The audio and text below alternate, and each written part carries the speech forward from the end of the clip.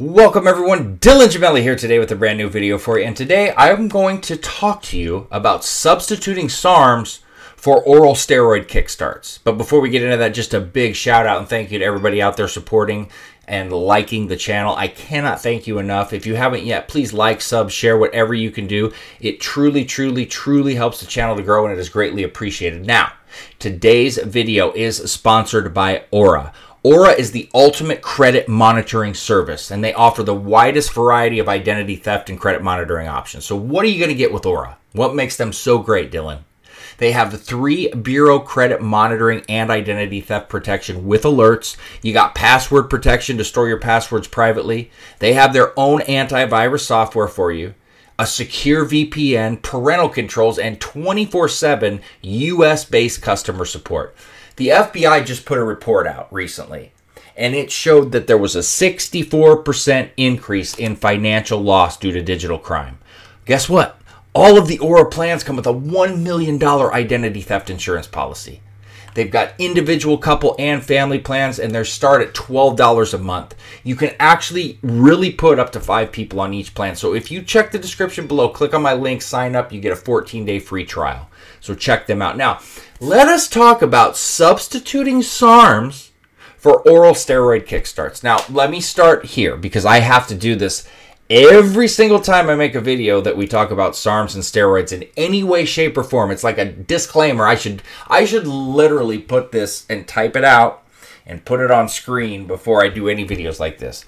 I am not saying that SARMs are stronger than steroids. Okay? I'm not saying that. Now, I am saying there are some that could hold up quite well, and I'm also saying that at the end of a cycle, with keepability and proper PCT, there are some SARMs where you could potentially definitely end up with better results. I'm not saying you're going to get them right off the bat, and you could judge your results by, man, I gained 25 pounds on this cycle, and I only gained X amount on this. And gaining weight is not everything and the end-all, be-all of accomplishment. However, how much of that 25 pounds did you keep after cycle, and how much of that 8 to 10 did you keep, and how was the recovery, and how did it affect you later, da-da-da-da-da. And then when you go look at that, how were the side effects, how were the blood panels? We might have a different story. I will never come out here and say that on the surface that they're stronger like that. There's a couple that I could say like S23 and LGD 3303. You're going to get more size than Masteron or Anavar or probably Winstrol. But I'm not saying that they're stronger all the way around in terms of what those are doing for you with their muscle hardening. But you're going to get more size and more strength for sure with S23 and 3303 over Masteron or Anavar. You can, and I shouldn't say Anavar and Winstrol, you can gain a really good amount of strength, really good amount. But those two, S23 especially, might as well just be a steroid, and they're so suppressive in the way they're structured. They basically are. So we shouldn't count those. Your regular, normal beginning SARMs, your MK2866, your S4, your GW, things like that. No.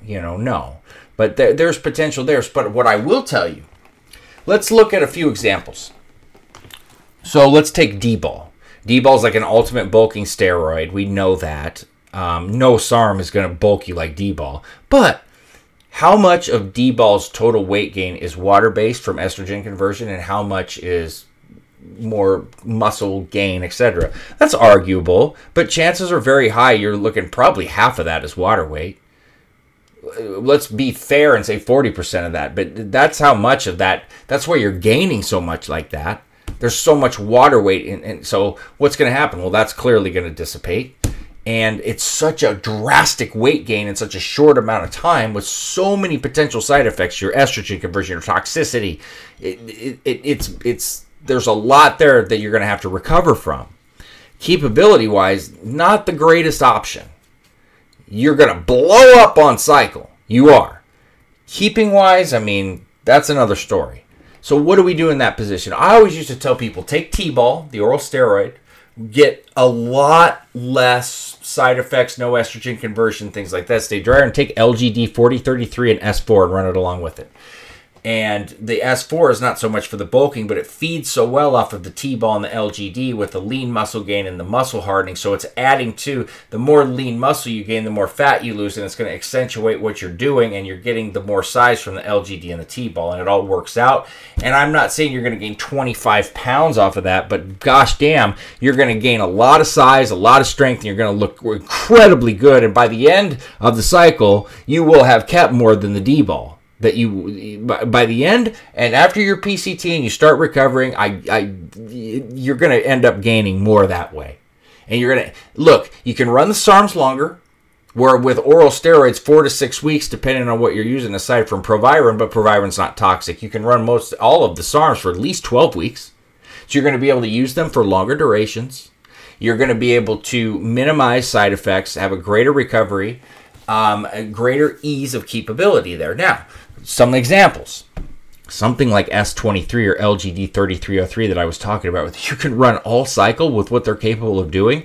So why put yourself through a Superdrol or an Anadrol, which I love Anadrol, but why put yourself through all of the toxicity, all of the it doesn't convert to estrogen, but all the estrogenic activity that's going on. And with Superdrol, the total harshness of what you're going through there, or with Winstrol, with all the high cholesterol and the creaky tendons and bones and ligaments and the terrible toxicity and pains that you're getting from them. And you know, I love Anavar and I love Winstrol, but one of the things I just despise about oral steroids is, about week 5 or 6, you just start feeling like shit. And it sucks. And with the SARMs, you can continue to run them. I prefer Anavar over all of it. Everything except Primobolan. But when I want to just feel good, if I don't want to run Anavar, I'm going to take RAD 140. I'm going to take GW 501516. And I'm probably going to take ACP 0105 or S4 and stack those the whole thing. Not go through half of that shit. And use them the whole cycle. And probably get a lot more out of it by the time I'm done. I love what Anavar does right away, and I'm probably gonna continue to run that one only like I do because I just love it. But every time I run it, I kind of fucking wish about week 5 or 6 I just hadn't done it, because I always get the lethargy and the just down. So I've been cutting it at 4 weeks to avoid that when I use it, and I just like to keep staying on with something longer and minimize the damage it's doing internally. And there's so many things and scenarios I could bring up. What about T-ball? What if we don't want to use T-ball because it's toxic and there's still side effects there?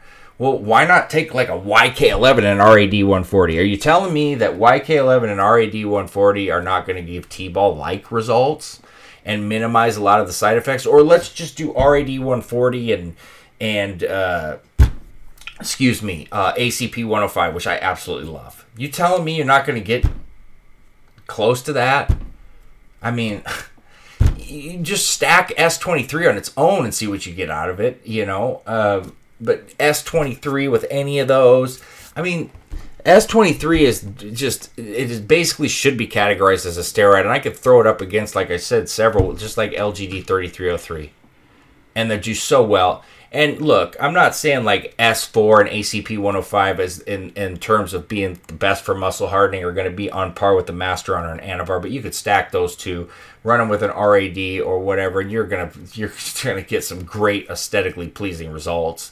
I'm talking about minimizing side effects, keeping things lower, and still getting tremendous results. I'm not saying that the SARMs themselves are going to be stronger on the surface, but what I am saying is the likelihood of keepability, the likelihood of a better feeling on cycle, the likelihood of a better recovery, it's all going to point towards the SARMs. And that's one of the reasons that I believe it's a nice option to have for people that want to avoid that. I'm not saying it's for everybody, and I'm not saying that you have to do that, and I'm not guaranteeing results on steroids or SARMs, because everybody's different. But what I am saying is I've done this a long time, I've studied it, I've watched it, and from observing and seeing, implementing, coaching, this is what I see. So, and that's to each their own, and possibly for you to test or say I'm full of shit, whatever the case may be. But try it once or don't, but if you do, you'll probably see exactly where I'm coming from. So, that being said, stay tuned for plenty more to come. Dylan Gemelli, signing off.